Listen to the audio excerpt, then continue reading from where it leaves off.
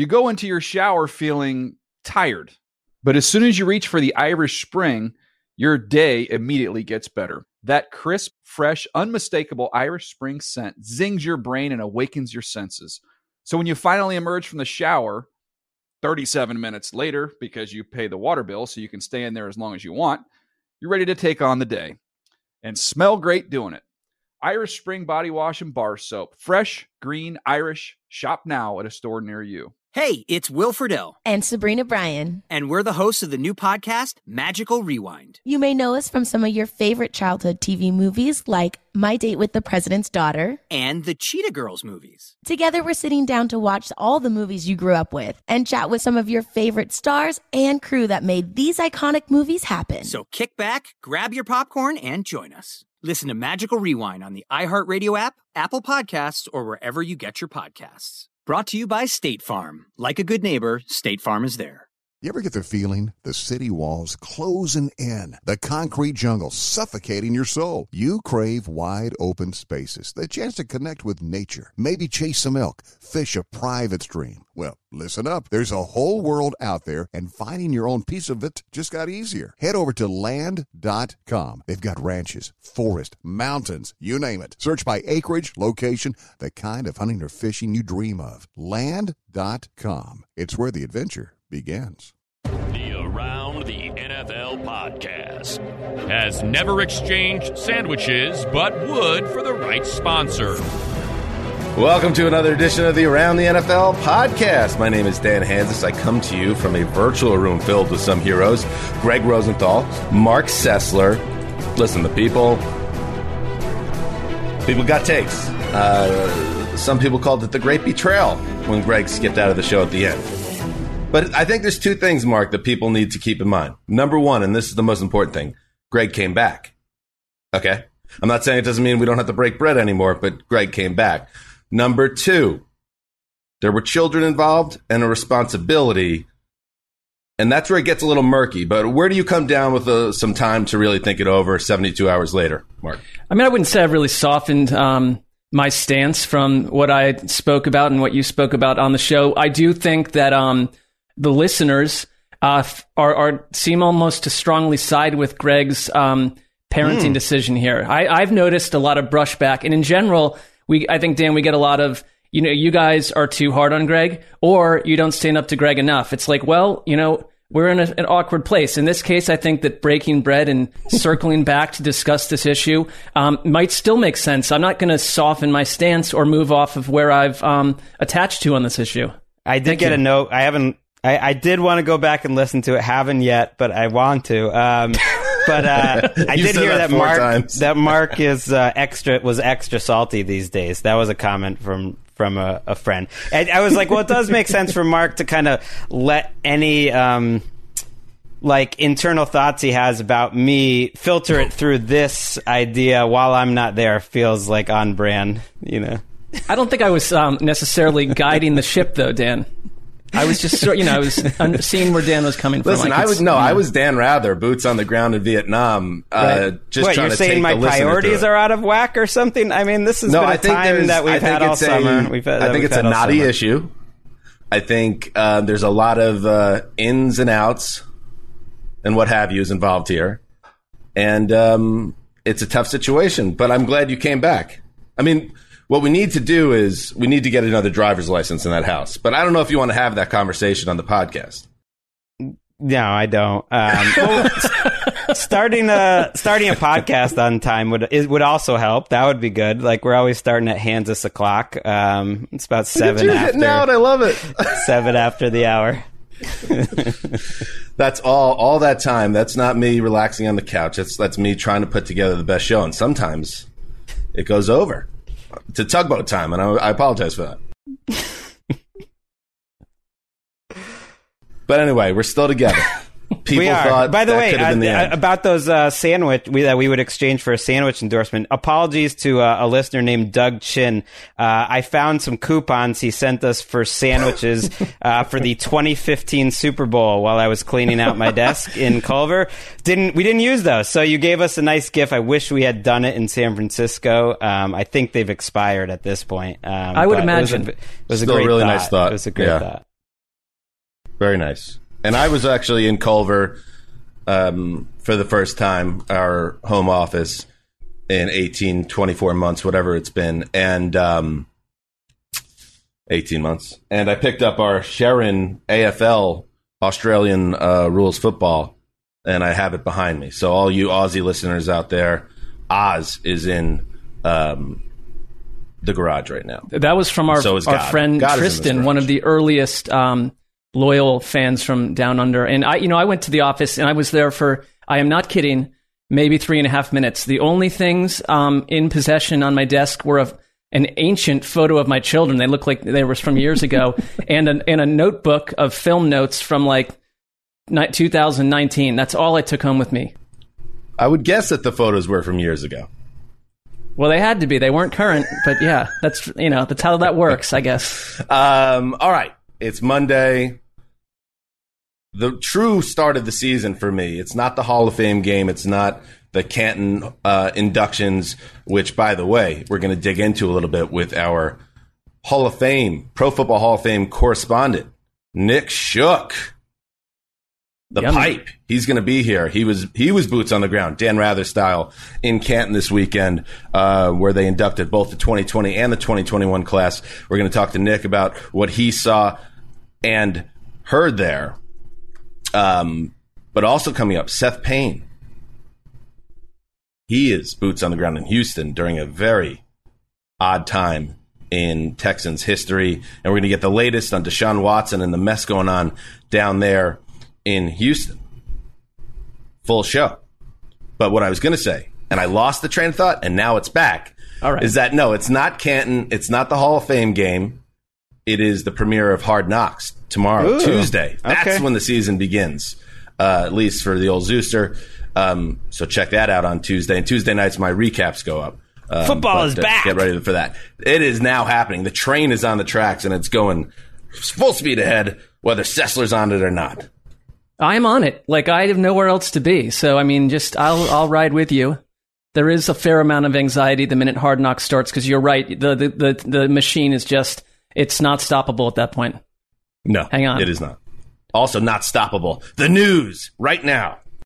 The fact that I had to go outside in New Orleans from the ages of when I was 10 to 14 in the summer on our front street wearing a sweatshirt filled with pillows up and down my sleeves and my chest so I could catch passes from you when it come in totally bruised and in pain for days after all those times. If that is not mentioned in your speech and I'm not personally thanked for that, I'm going to be a little disappointed.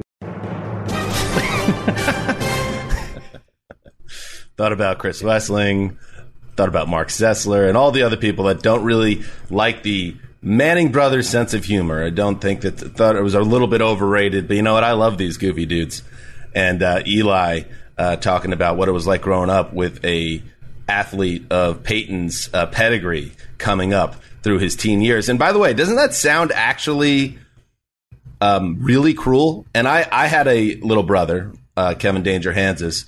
And yeah, you get a little rough with your brother, but the idea to send him outside and be throwing this projectile at him over and over again, and knowing it could hurt him to the point where you're putting protection underneath his shirt, and he comes back with bruises and in pain, that's pretty hardcore. And it's 95 to 100 degrees and about 70% humidity in the summer there. That should not be overlooked. You don't want to go outside at all, much less to go outside with pillows inside you. That's brother on brother stuff, though. I remember I have a brother, Eric, and Eric Danger Sessler. Eric Danger Sessler. I'm not sure that's the middle name, but when he was young enough to be wearing like footsie pajamas, we'd get up very early in the morning, and I'd fill from his entire pajamas with Legos, like little tiny sharp Lego pieces, and then walk him upstairs to my parents' bedroom around 6:30 in the morning with it zipped up to the top, and he couldn't move, and it hurt because you got sharp Lego pieces. This story makes I don't know why I told this story, but brothers do strange things to each other, and that seems like a fitting thing for the Manning brothers to do. And I also, by the way,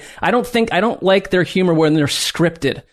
This stuff that they do, I think they're going to be great doing that little broadcast version of the football games, because I think they are good together. They are funny. I don't like the scripted mid-career Peyton Manning business. That to me was nonsensical.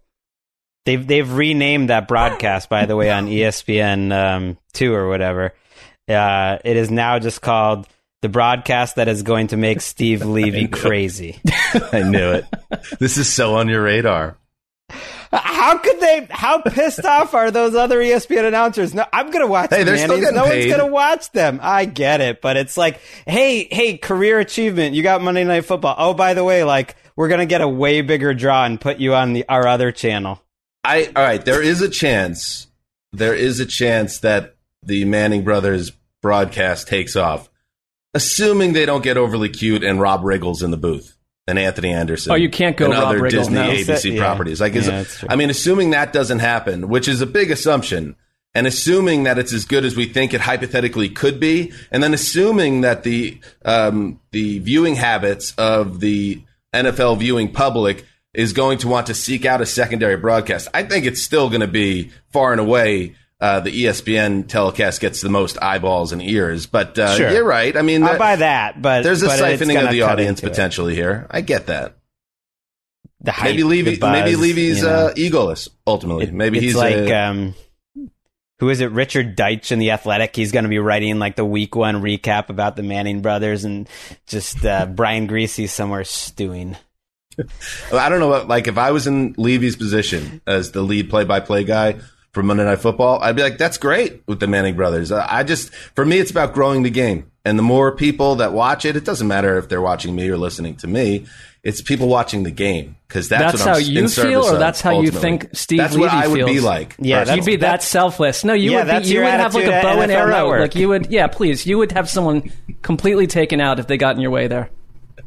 Let's be real. Saquon Barkley's back in practice for the New York Giants, and thank goodness. This comes off the news late last week, reported by Rap Sheet on NFL Network, that Saquon could be out of action till as late as week 3 of the regular season for the Giants, but also with the window open that he could be there for week 1 as well. So it's still a fluid situation, but it was reported throughout social media on Monday that Barkley is expected to start practicing this week, and he's going to come off the PUP list as early as Monday. I don't know if that's happened. It's happened. He's doing individual drills. Okay, great. That's it. So there you go. So Barkley is officially now on the path to get back onto the field. We still don't know his availability for the start of the season, but this feels like, Greg, a step in the right direction.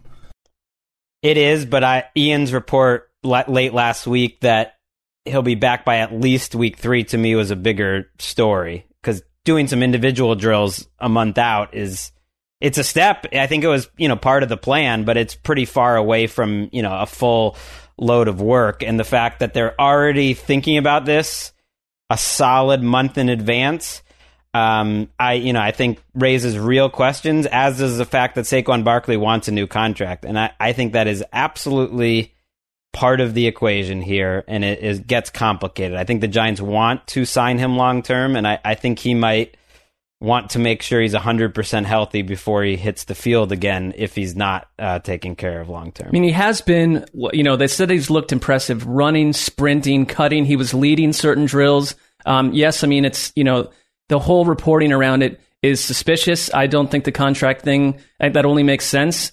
It's kind of a tough, figure to put on Saquon Barkley to decide what you're signing him for and for how long. He's missed 17 games over 2 seasons. Why does that make sense? Like, why would he have any leverage in a contract negotiation right now? I don't think he has leverage. So what's the point then if he has no leverage? I don't know if I buy that. The reports are that they've been talking, that the Giants are interested in getting him long term. And you could just imagine, though, he's at this point where he would maybe be a little apprehensive, because if he did suffer another injury, then he's in big trouble. I'm just like, if you're him and you can get the contract beforehand, that would be great. I don't know. You're right. I don't know if they will. The Giants, do we want to do a long-term deal with the running back whose knee just blew up? Saquon, do I want to sign a deal when I'm coming off an injury where it's affecting how I'm viewed in terms of how valuable? I don't know. Might not be the optimal time for him to be pitching his skills. Corey Clement might be, the leader in the clubhouse here for week 1 touches. It's supposedly this former Super Bowl hero has looked a little better than who is it? Devontae Freeman who's in there. But these injuries, like them coming back, it's like, okay, they're back on the field, but OBJ is another one. He's not in our news item, but there's no reason to be concerned about OBJ, but he's not fully practicing just because he's looked great in all these Instagram videos. It's like they're taking it slowly. He's going every other day. It's not 11 on 11s. Like there are steps in this. Like I think you can wonder if OBJ will be at full complement of snaps week 1. Like just because they're on the field, I guess to me is not an idea that they're going to really be all the way back. All right. In other news, let's talk some money. We'll start with Josh Allen. This happened last week. The Bills signed their star quarterback to a 6-year, $258 million extension. That includes $150 million guaranteed. So he's kind of right in that window. Patrick Mahomes still the top of the mountain as he should be. Dak Prescott, who got that huge deal earlier this year. So he's right in between those dudes. Josh Allen, just 25 years old, coming off a season where if Aaron Rodgers doesn't go nuts last year, Allen's probably the reigning MVP right now. Mark, this just makes a lot of sense, and it also, for quarterbacks looking for a contract, it continues to shape the market for what a star quarterback is worth and where everyone else falls beneath that. Yeah, I think it's, one thing I really love about football is that, in 1 year's time, we can feel so different about players. And, I think that Josh Allen was one of the more polarizing prospects at quarterback that we've ever seen. Certain scouts going absolutely nuts for him. The analytics community, essentially were mostly down on him. There were outliers there, but, I think even just football watchers, some people took the early seasons of Josh Allen and thought, this guy obviously is athletically gifted and freaky, but there's just certain things that quarterbacks need to do that he's not able to do. And I think he went and put so much work into his game. And I look at also Sean McDermott and Brandon Beane, the absolute loyalty they showed towards him. It reminds me of the Ravens and Lamar Jackson. It's like, he is going to be our quarterback. We're going to make this work. Josh Allen, they have never questioned on any level, despite all the doubters. They built a really nice offense around him. The contract makes complete and total sense. And kind of looking at how it breaks down, because it does get more complex for the Bills, who've been so aggressive in their team building after next season, because he makes $10 million this year. He makes $16 million next year. That still gives you a solid, next year window to make moves and, position for the Super Bowl. But then after that, his pay puts you in the position of one of those teams that has, one of the highest paid quarterbacks. It's harder to maneuver. That said, I love it. I love it for Josh Allen. He's one of the best stories in the league. Good job by the Bills. You keep calling out, the doubters of Allen, and I just want you to say my name. I can't get you to do it. Just say it. I don't think, Greg, that you were like the only. I think it is more a community of people that were down on him. But I was aggressive about it on this show. Well, I mean, if I call you out about something that you've, been faulty on, you could turn around and name probably 70 or 80 on me. And I know the way you operate is you probably have like a written down list of things. You have to. Greg, I don't mind. I'm wrong all the time. Listen. Let me be the guy just kind of in between here.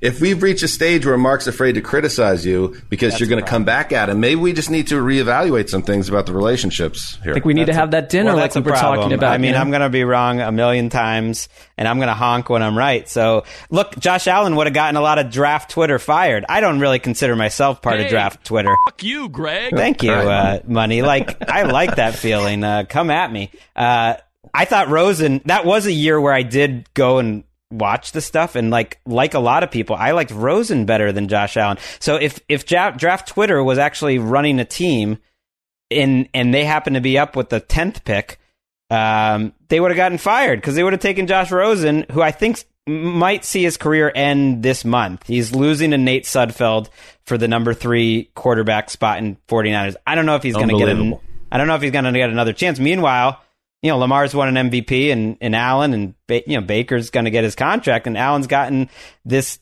money. We couldn't have been more wrong. Anyone who thought Josh Rosen was better than Josh Allen. It's such a crapshoot. I remember the year before, or heading into last season at the Combine, someone that's hugely respected in the draft industrial complex saying to us, "Oh yeah, the guy to watch out and stay away from is Herbert."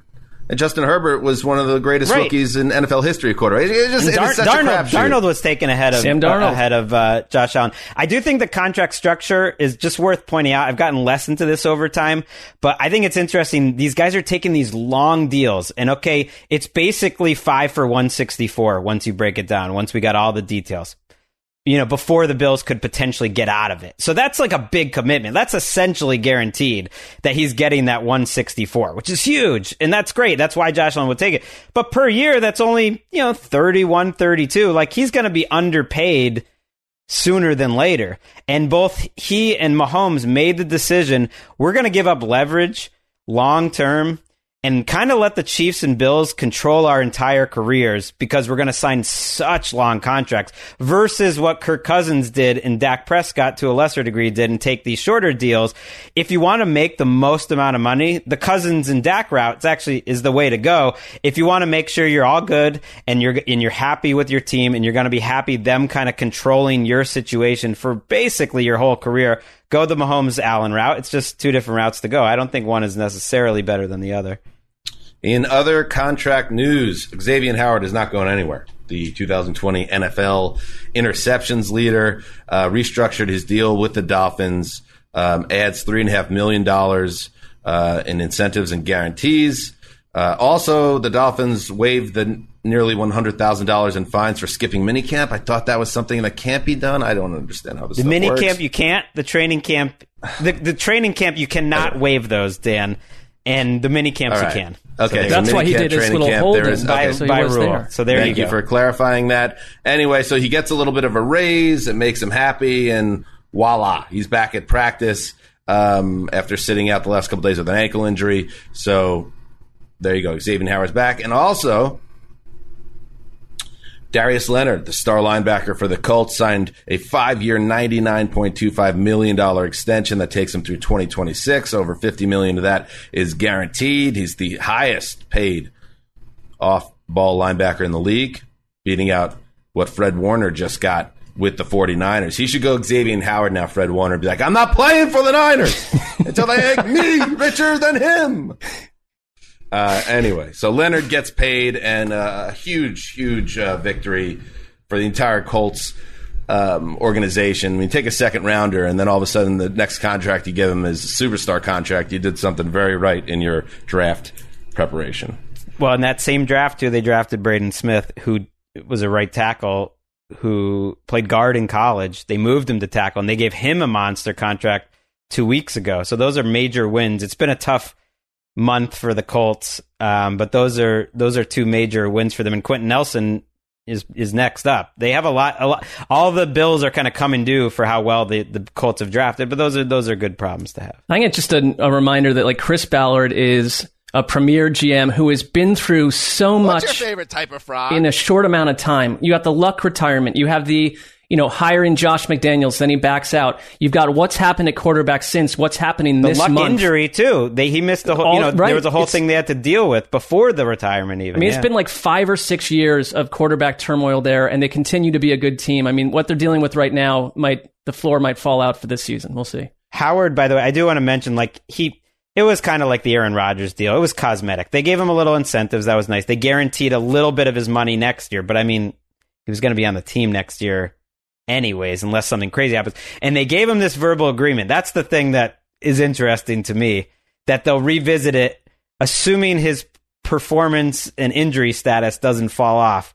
And it's kind of what the Packers did with Rodgers. I guess I'm just curious how this verbal agreement, we're going to revisit thing I'd be careful with that. I haven't seen as a player, that. I'd be careful with that. I feel like that's something that very easily a team will walk away from if it doesn't help them on some level. All right, 8 o'clock to light. The Athletic reports that TJ Watt staging a hold-in at training camp until he gets a contract extension. He's turning 27 in October, one of the best defensive linemen in the league, Greg. He wants to get paid.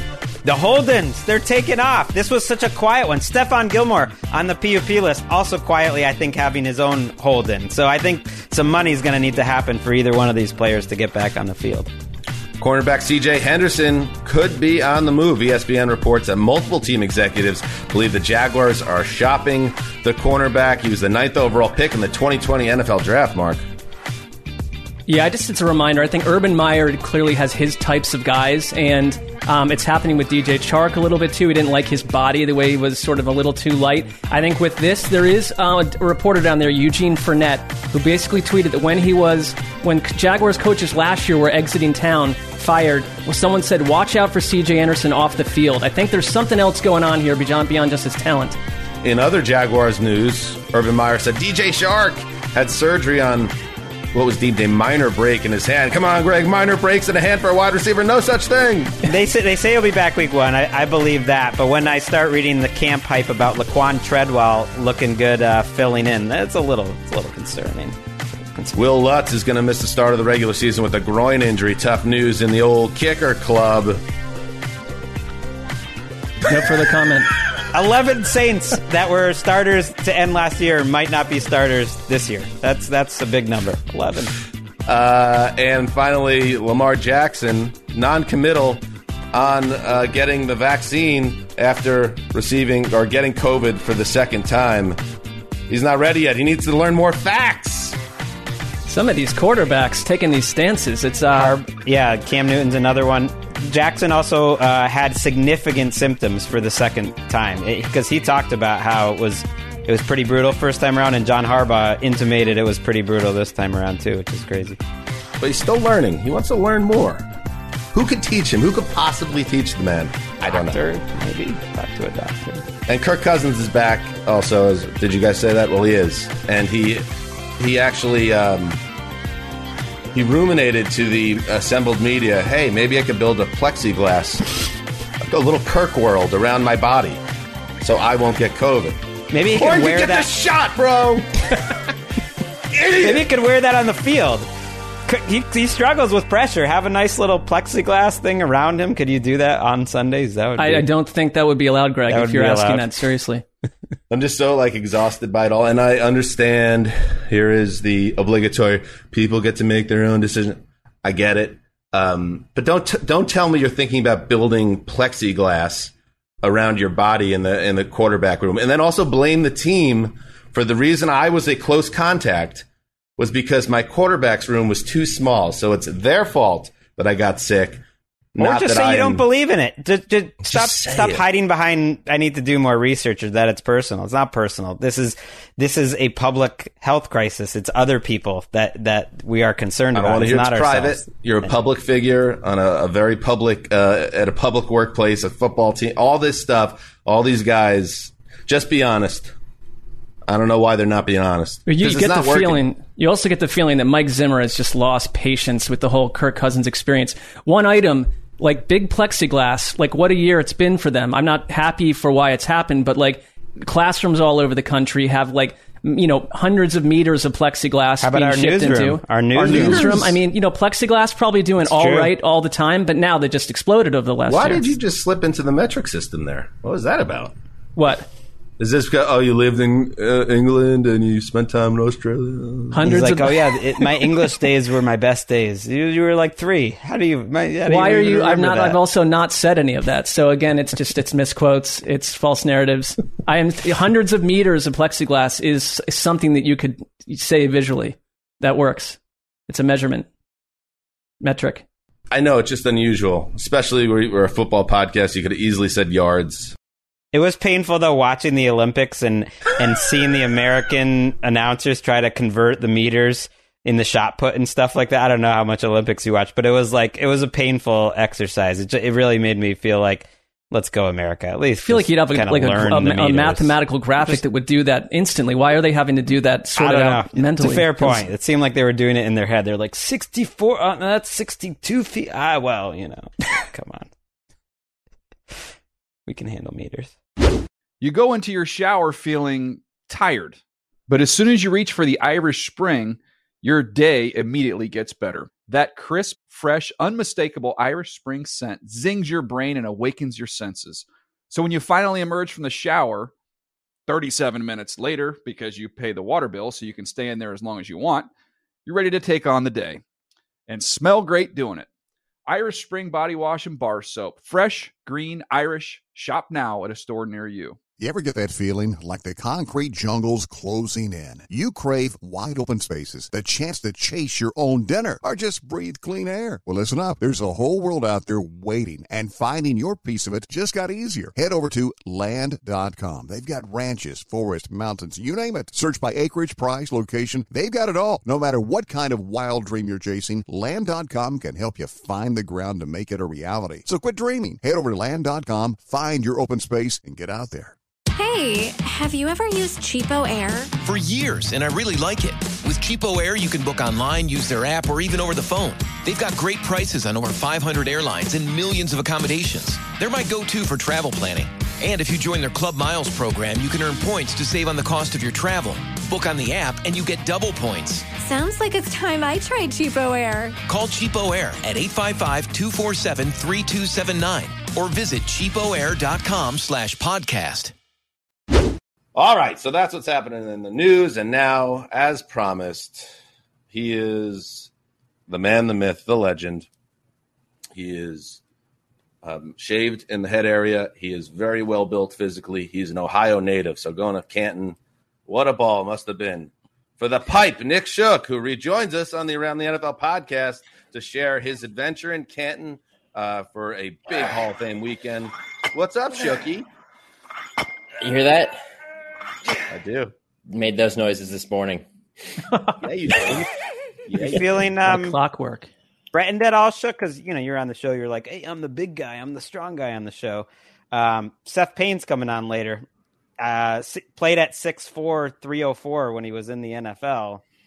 Look, there's enough room for the biggest guy. Yeah, there's enough room for big guys everywhere. It's okay. I'm never threatened because when you are a large man, you are confident in your in the space that you take up and the space that you must give others. Listen to that. Listen, that was a prepared answer. I like that. Shook. All right, so you were boots on the ground there. I'm saying boots on the ground a lot. I'm just going to moratorium on the boots on the ground refs by the old Zeuser and the biggest of all spots on the show for the rest of the podcast. All right, Shook. You were in attendance in Canton. It was a different weekend. Give people like a Cliff's Notes of why this was different compared to past Hall of Fame weekends. Well, typically at a Hall of Fame weekend, you got a maximum of 8 enshrinees, but because of COVID cancellation last year, you had a total of 28 this year. You had 2 classes, and you didn't just have 2 classes because that number, mental math, well, why shouldn't that be 16? Well, last year they had the biggest class ever, known as the Centennial class, to mark the NFL's 100-year anniversary, and then they didn't get to celebrate them. They used the Centennial class to get some guys who had slipped through the cracks in previous years into the Hall of Fame. So as a result, I believe 8 of the members are no longer with us. But that still left 20 to be enshrined. So they had to split that up over 2 days, 12 on Saturday, 8 on Sunday.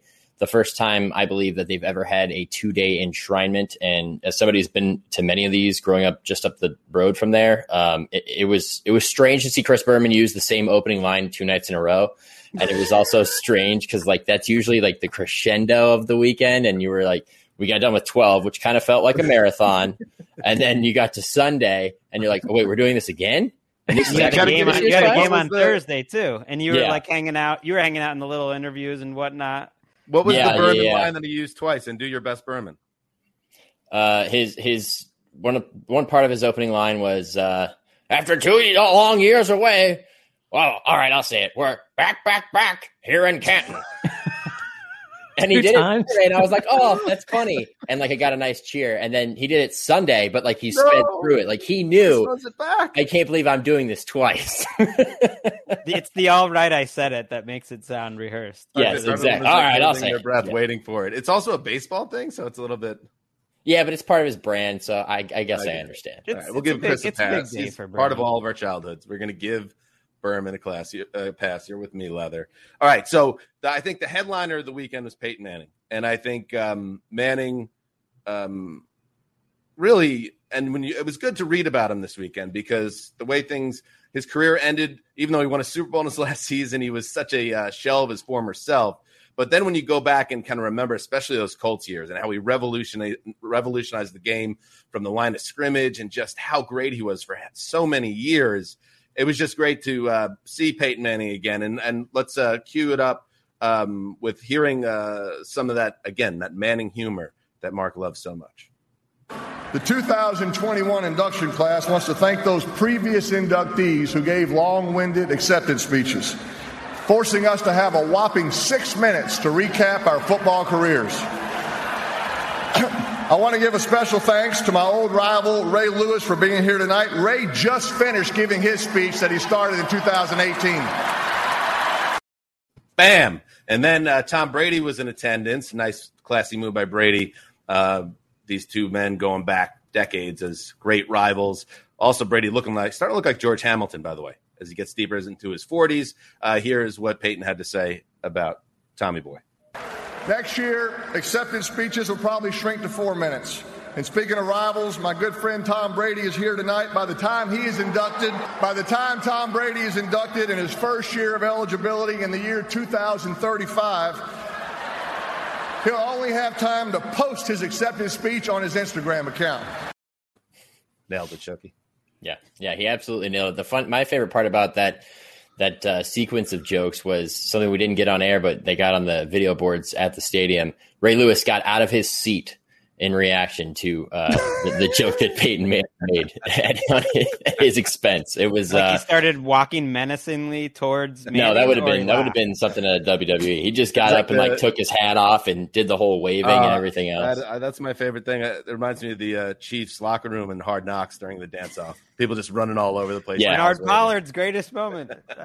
Wait, Shook, I have to ask you real quick. I mean, you were there. The thing I love about Canton, it is a great weekend. It's a great kind of primer for football in general. So I'm very pure about it, but the access, you can just walk around all over the place. I think Tom Brady to me is getting hotter and hotter.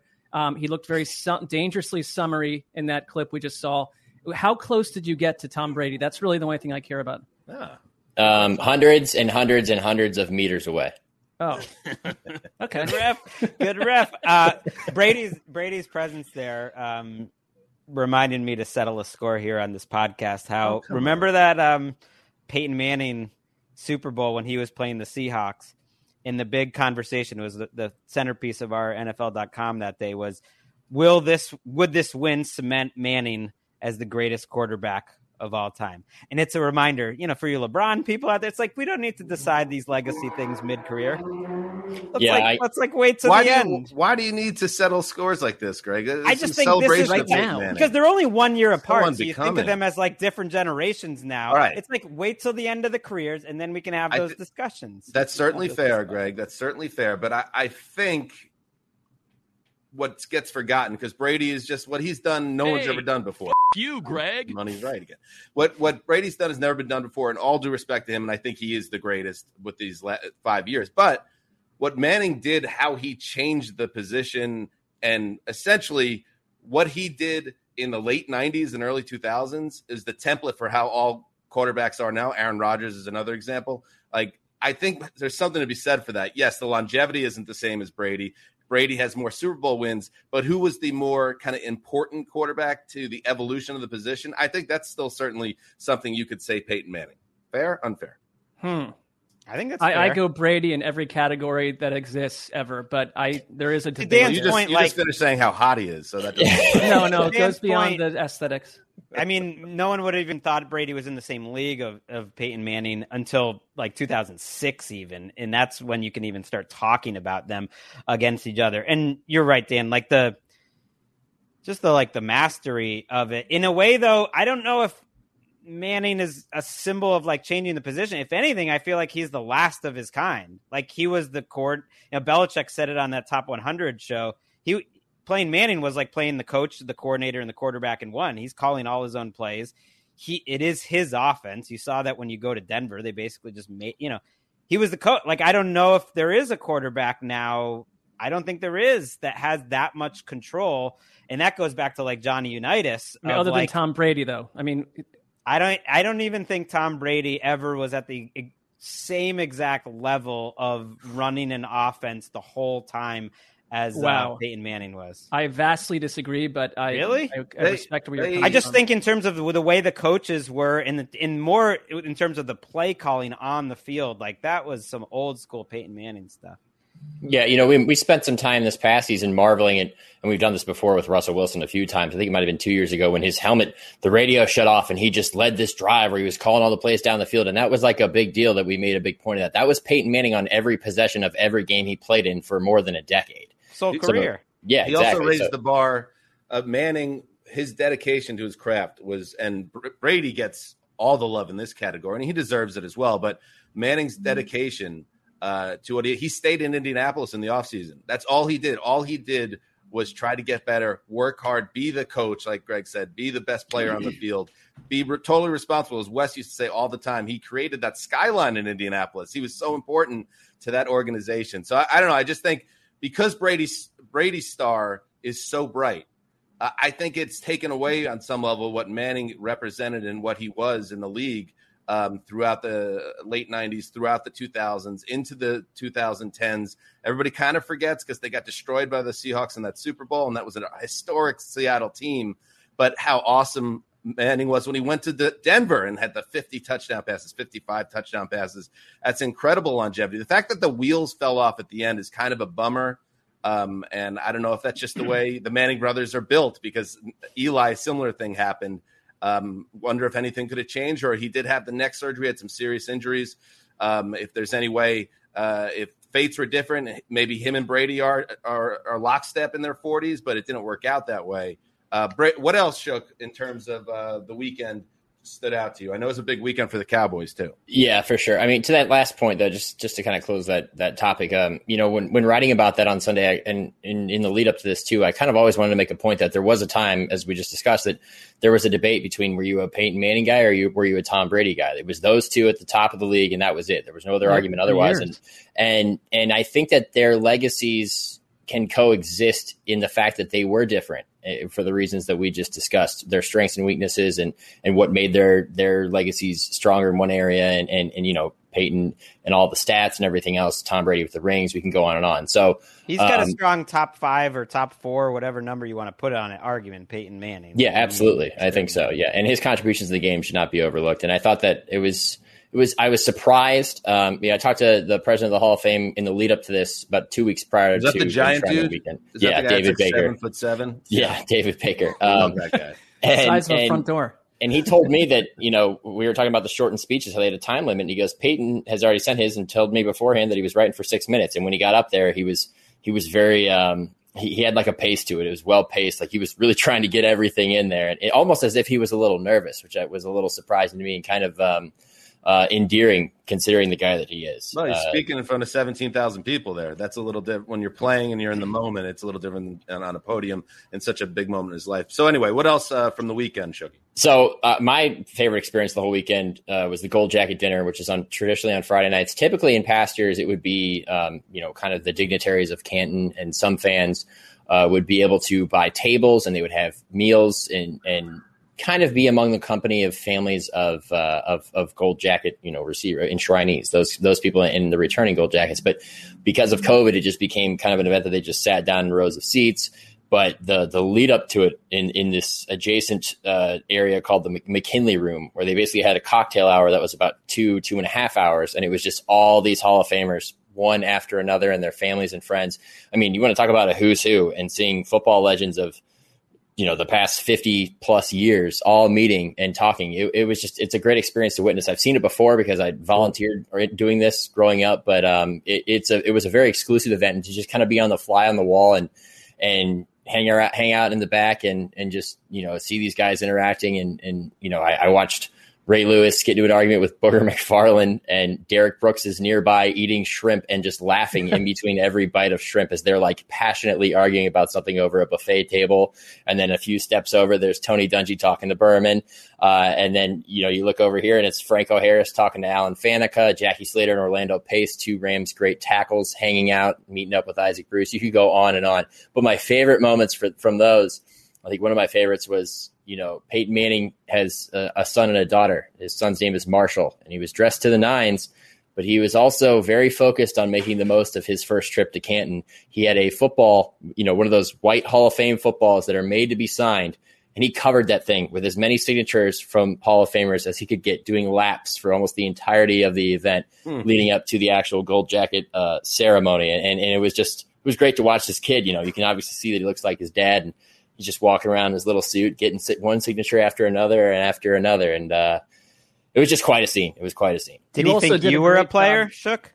No, are you kidding me? I don't have a gold jacket. I don't have a gold jacket. I'm not worthy of an autograph in that situation, nor in any other situation. But you did a great job writing that up, by the way, Nick. I think anyone should give that a read. I do think it would be interesting to get some sort of a clothing type person to provide someone like me, who's like 5'8", with a Hall of Fame and a totally fitted Hall of Fame jacket, and walk around Canton like you totally own the place. And people are like, "Is that a kicker?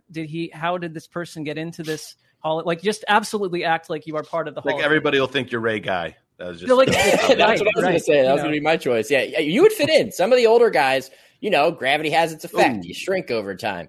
Not saying that you look old, but height-wise, stature-wise, you'd fit. Okay. You'd probably match Warfield played at 180. Out of that one, Shooky. I mean, Drew Pearson rather played at 180. So I can imagine he's not at that now. Like he just finally made the Hall of Fame, the great Cowboys receiver who started that number 88 tradition, who's a big character. And like, if he was 180 in his career, yeah, he's probably not too much bigger than Mark Sessler right now. He pointed that out during his speech. He goes, a little different pigment, but yeah, of course. And he's got less hair than Mark does. So that's where he and I share. I was doing something else. A little different pigment. Is that what you said? All right, Shooky. You've said it all, unless you have something else to add. I mean, the Hall of Fame game was kind of a snoozer, but preseason football tends to be like that. What was like? What about Micah? Is there anything after the game and stuff in terms of talking to players and coaches, just being a media again at like NFL games? That was great. I mean, there was no specific highlight other than the fact that it was just great to be in a stadium again, a largely full stadium, a crowd that you could tell was very excited to just cheer for something together. That was awesome. And yeah, like you said, Mark, Micah Parsons is awesome. Like the the Cowboys nailed that.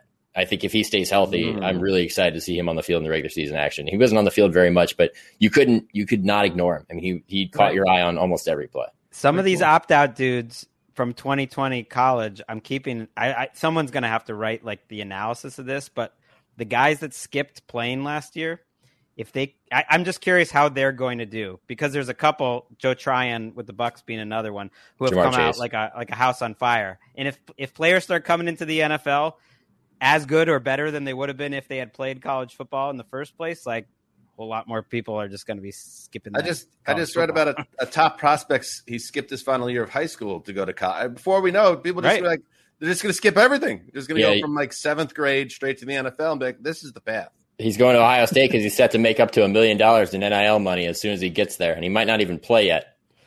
That's unbelievable. Shooky, thank you, buddy.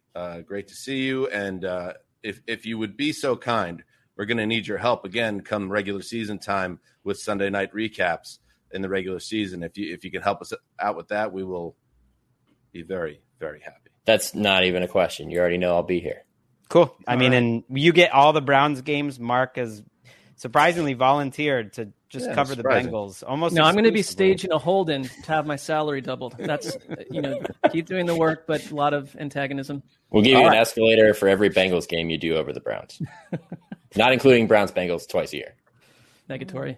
There he goes. Nick Shook. Thanks, guys. The pipe, they call him. One more Hall of Fame note, by the way, before we bring on Seth Payne. A special congratulations to Bob Glauber, friend of the show, all-time good guy, Rockland County guy. And he's worked for Newsday in the New York market for decades, and he received the 2021 Bill Nunn Jr. Award, which is given to reporters who put in the work for years and years and years, and it's a great recognition of a great guy. So Bob Glauber, congratulations on that. That is quite a career achievement. One of the nicest guys ever. Well, the first time I ever met Bob, you're Greg, you're right. He's just a total gentleman. Actually, because he is the Pro Football Writers Association lead right now, he actually called me up. I don't think so anymore. Well, all right, so he was. Yeah. He called me up to have an earnest, honest conversation about why I could not be allowed into that. And I was like, this guy is an absolutely great guy. But the first time I ever met him was at this other event. He came up and talked about our show a long time ago when it was the four of us with Wes. And he just said, I want you to know something. Like, I've been covering football for a really long time. What you have right now, the four of you, is very special and it won't last forever. And it always stuck with me, but he also was dead on right. He just has good perspective. He's a good person and he's a great football reporter. Congrats, Bob. Love you, buddy. All right. Now, as promised, God, we love this dude too. Another friend of the court. He is the co-host of the morning show on Sports Radio 610 in Houston. He spent 10 years in our league. It's really his league with the Texans and Jaguars. Cornell guy. Ever heard of it? It is the great, the legend, Seth Payne. Welcome back to the Around the NFL podcast. Is this live? What is this? This is live. The theme song is live, one of the great rock bands ever, of course. Pain Lies by the Riverside. I think it works a lot. I mean, it's got your name in it, but also there's a lot of pain in Houston around the Texans. And like the seminal alt-rock band, you're legendary as well. So that's your new intro, if you're cool with that.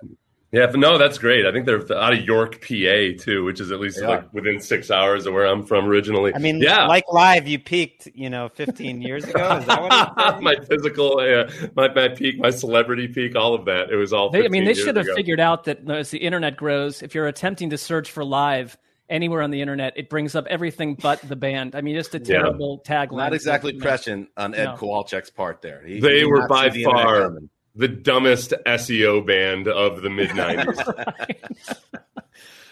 If they just went, well, no, they weren't. That was Bare Naked Ladies. That's true. All right, Seth, enough of that idiocy. You're the man. You are dealing with what are you dealing with? I know you guys you got that. You still got the Astros down there, and you got your heads in the sand about what their reality. But that's good. They're playing great baseball and good stuff on that. But with the Texans, what's it like around the Texans right now? Take us through it. It is. When I first got into sports radio, I used to look up synonyms for dumb or stupid because that's a word you use a lot or overuse. Look at this nincompoop. Look at this moron. Look at this dullard. Now I've realized I've got to start looking up synonyms for weird because I found myself saying weird over and over again. Let me set you the stage for just today. Today was a day at training camp. We're out there discussing, let's see, how's Tyrod Taylor going to look, if he starts 16 games this year? Will Davis Mills potentially start sometime in the first half of the season? Jeff Driscoll is your number 3 quarterback. I don't know. Meanwhile, mind you, Deshaun Watson is standing right there on the practice field. We're having these conversations about Tyrod Taylor and Davis Mills in Deshaun Watson standing right there. It's really weird. It's strange. It's and yet at the same time, I would say that it hasn't been outwardly as much of a distraction as I would have thought it was. It doesn't.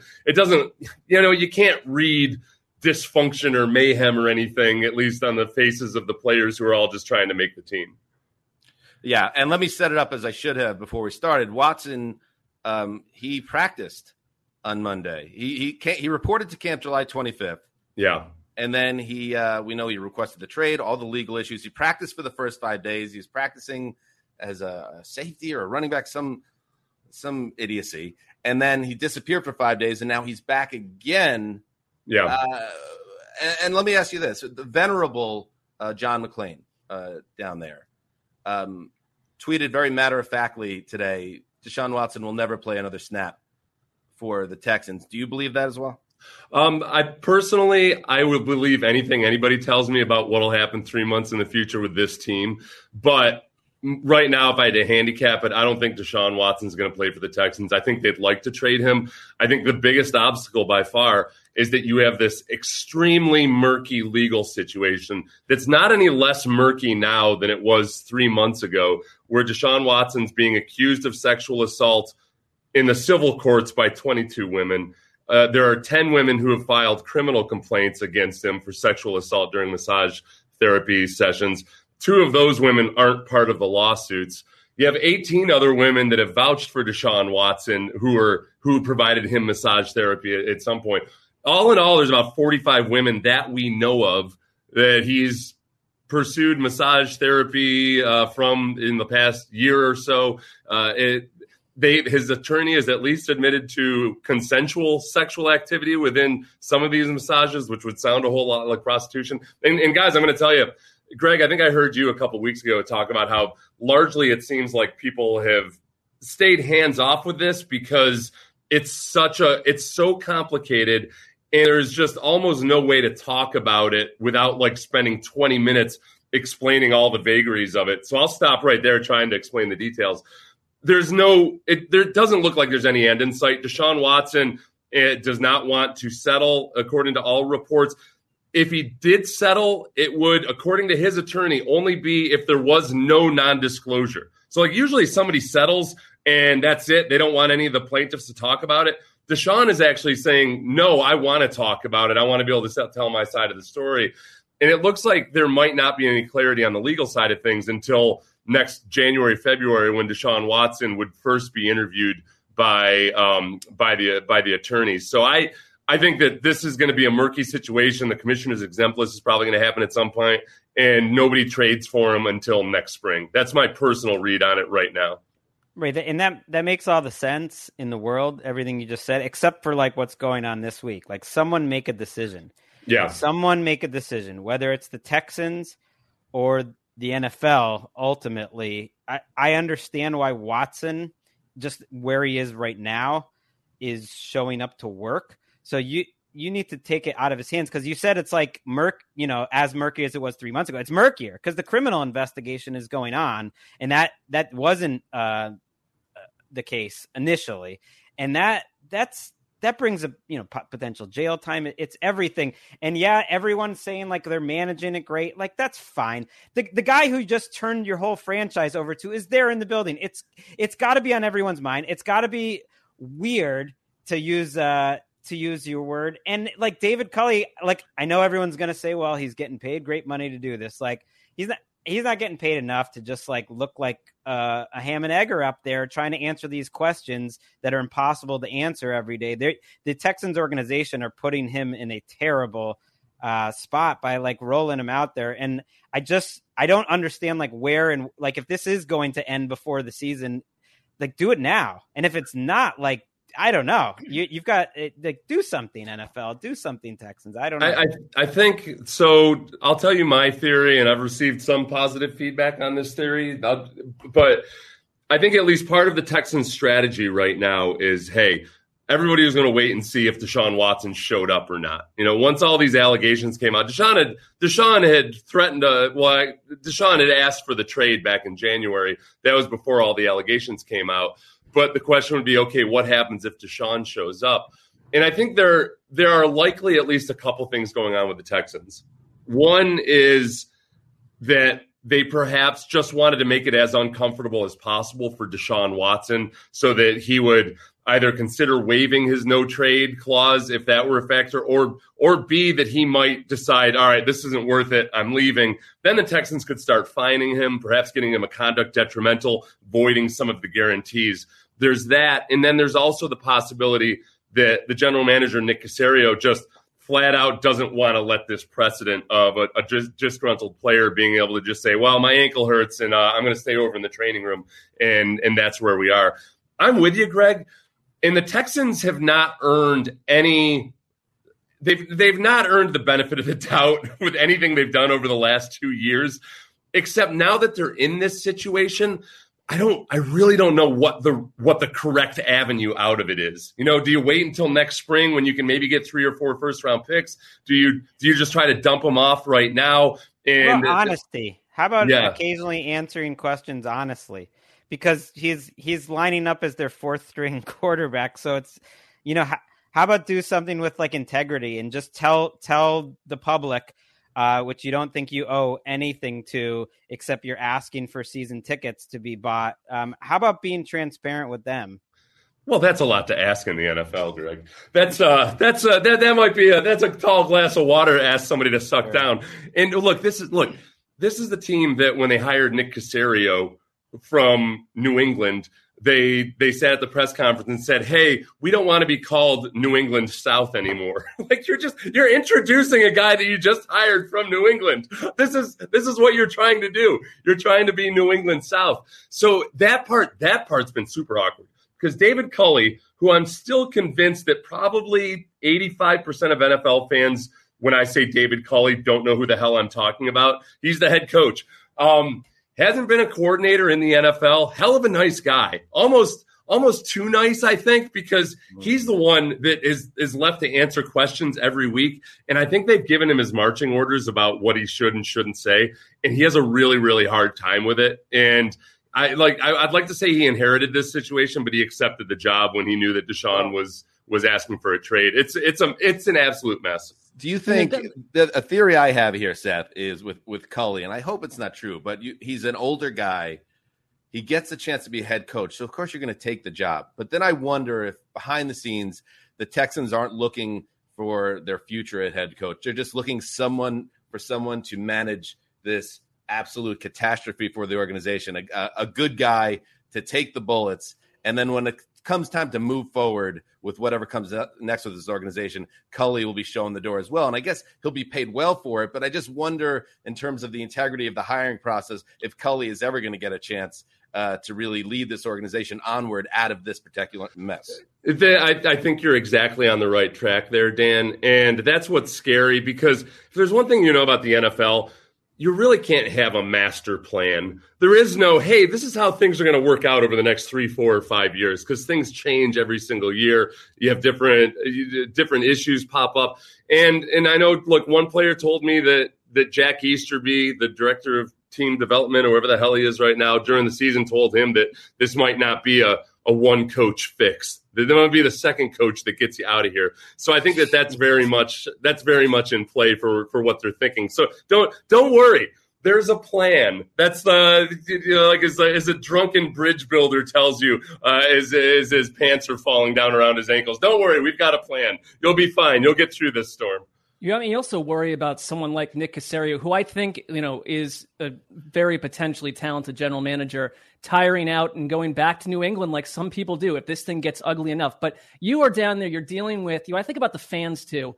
You got all these people that have been Texans fans since 2002, and there seems to be this massive disconnect, more so than any team in the league and more so than any franchise I can think of right now, where, the owner, this Jack Easterby guy, and the rest of them, they're all talking left and right, and they're trying to act like there's all this integrity around what they're doing. And the fans have been completely, tossed out the side of a moving car by the side of a road. I mean, you're dealing with these guys calling in all the time. What is that? Are there fans out there that are saying, we just want to see Deshaun Watson no matter what happened? Or are most people thinking like, this is a train wreck, they got to find a way out of this thing? What's the mental state of this badgered fan base? I don't think there's a consensus necessarily right now. And one of the weird moments out at camp this year was Deshaun was out there the first few days. Okay, that was strange.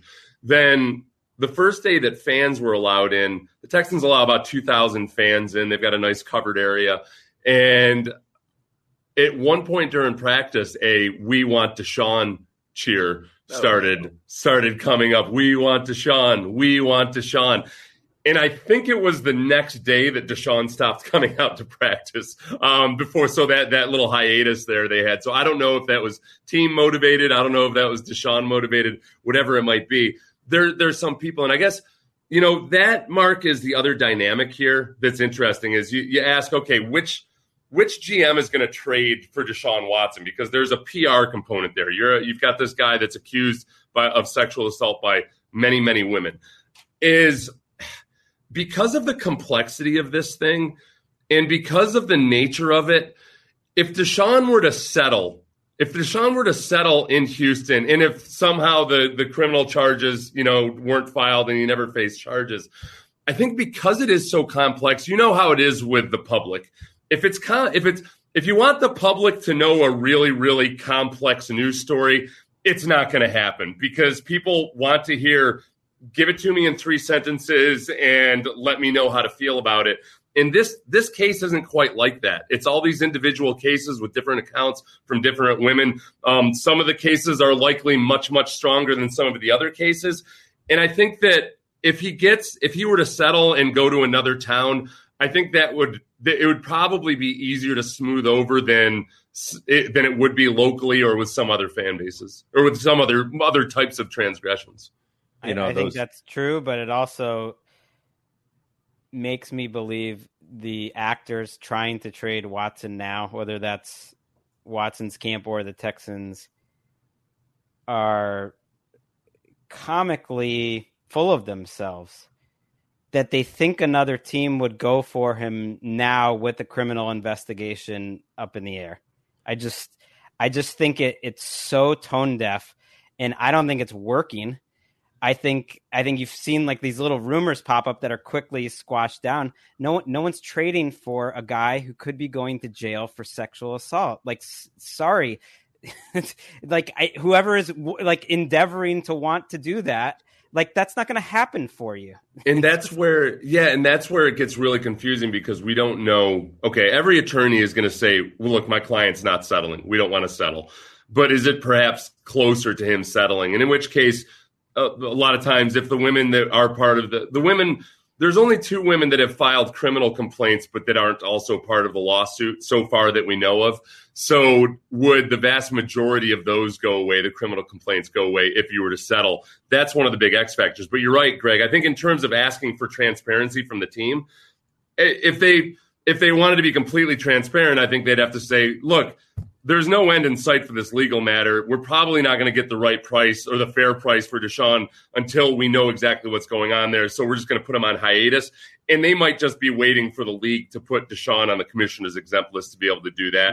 I agree. From a PR standpoint, frankly, I just don't think they're as adept, and I don't think they have the pull and the sway with the league office that maybe some other ownership groups would. Interesting. Seth, you've said it all, but before you leave, I'd love you to get in a plug. You have a podcast as well, the Deceptively Fast. It's the Deceptively Fast podcast. I got a feeling that you might have been called that at some point during your career. I was a grinder. I wasn't, that much of an athlete, but I was just a football player, damn it. I remember Gary Moeller. One time I had a really great play, which was actually like maybe one of the more impressively athletic plays of my career. And Gary Moeller was watching the play, trying to compliment me, but insulting me the entire time. What you've got here is a guy that I'll tell you, he's not the fastest guy. He's not that strong, ugly at birth. Mother didn't love him, but look at him. That's just a football player. That's a lunch pail guy. Well, you had the double thing working, Seth. You're a big white guy. Yeah.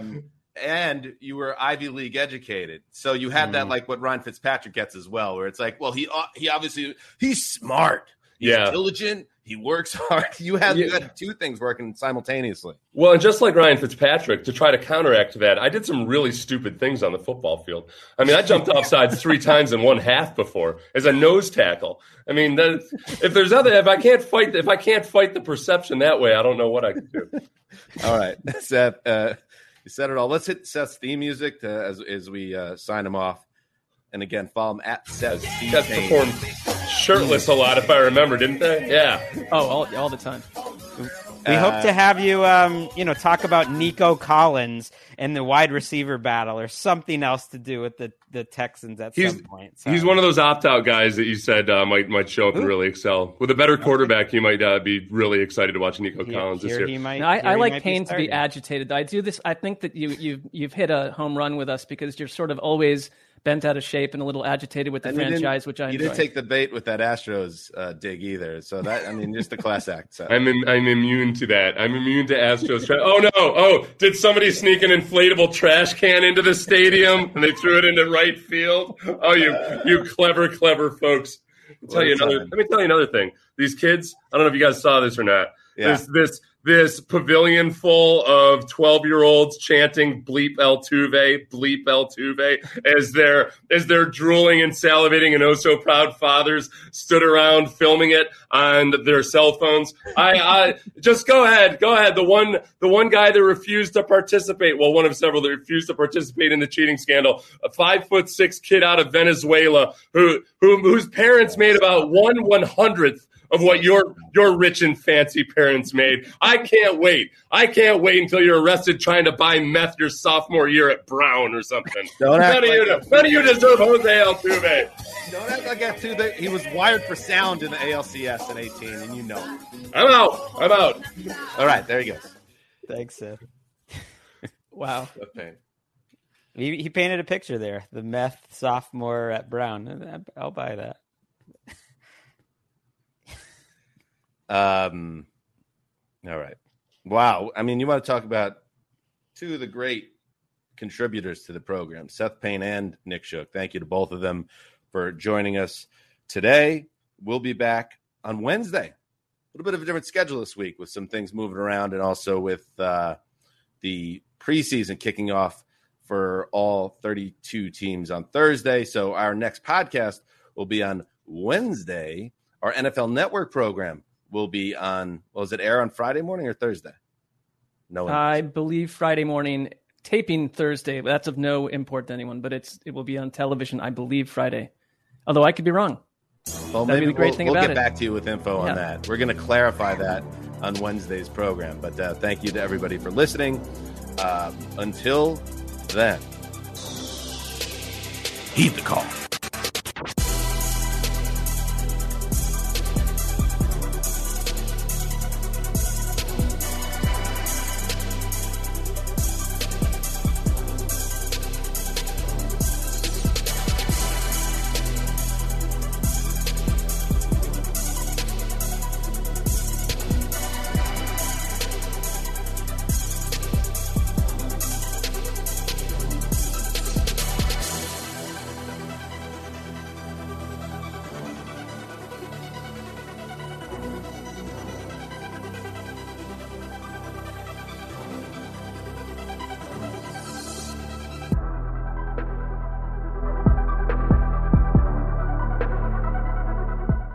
You go into your shower feeling tired, but as soon as you reach for the Irish Spring, your day immediately gets better. That crisp, fresh, unmistakable Irish Spring scent zings your brain and awakens your senses.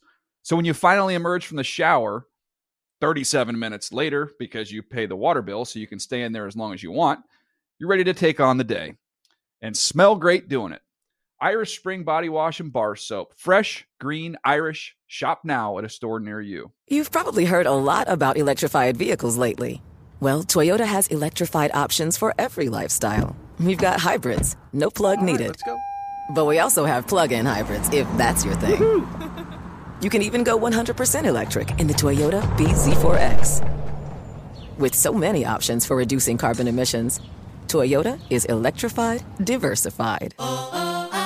Learn more about our Beyond Zero vision for the future at toyota.com/Beyond Zero. You ever get the feeling the city walls closing in, the concrete jungle suffocating your soul? You crave wide open spaces, the chance to connect with nature, maybe chase some elk, fish a private stream. Well, listen up. There's a whole world out there, and finding your own piece of it just got easier. Head over to land.com. They've got ranches, forest, mountains, you name it. Search by acreage, location, the kind of hunting or fishing you dream of. Land.com. It's where the adventure begins.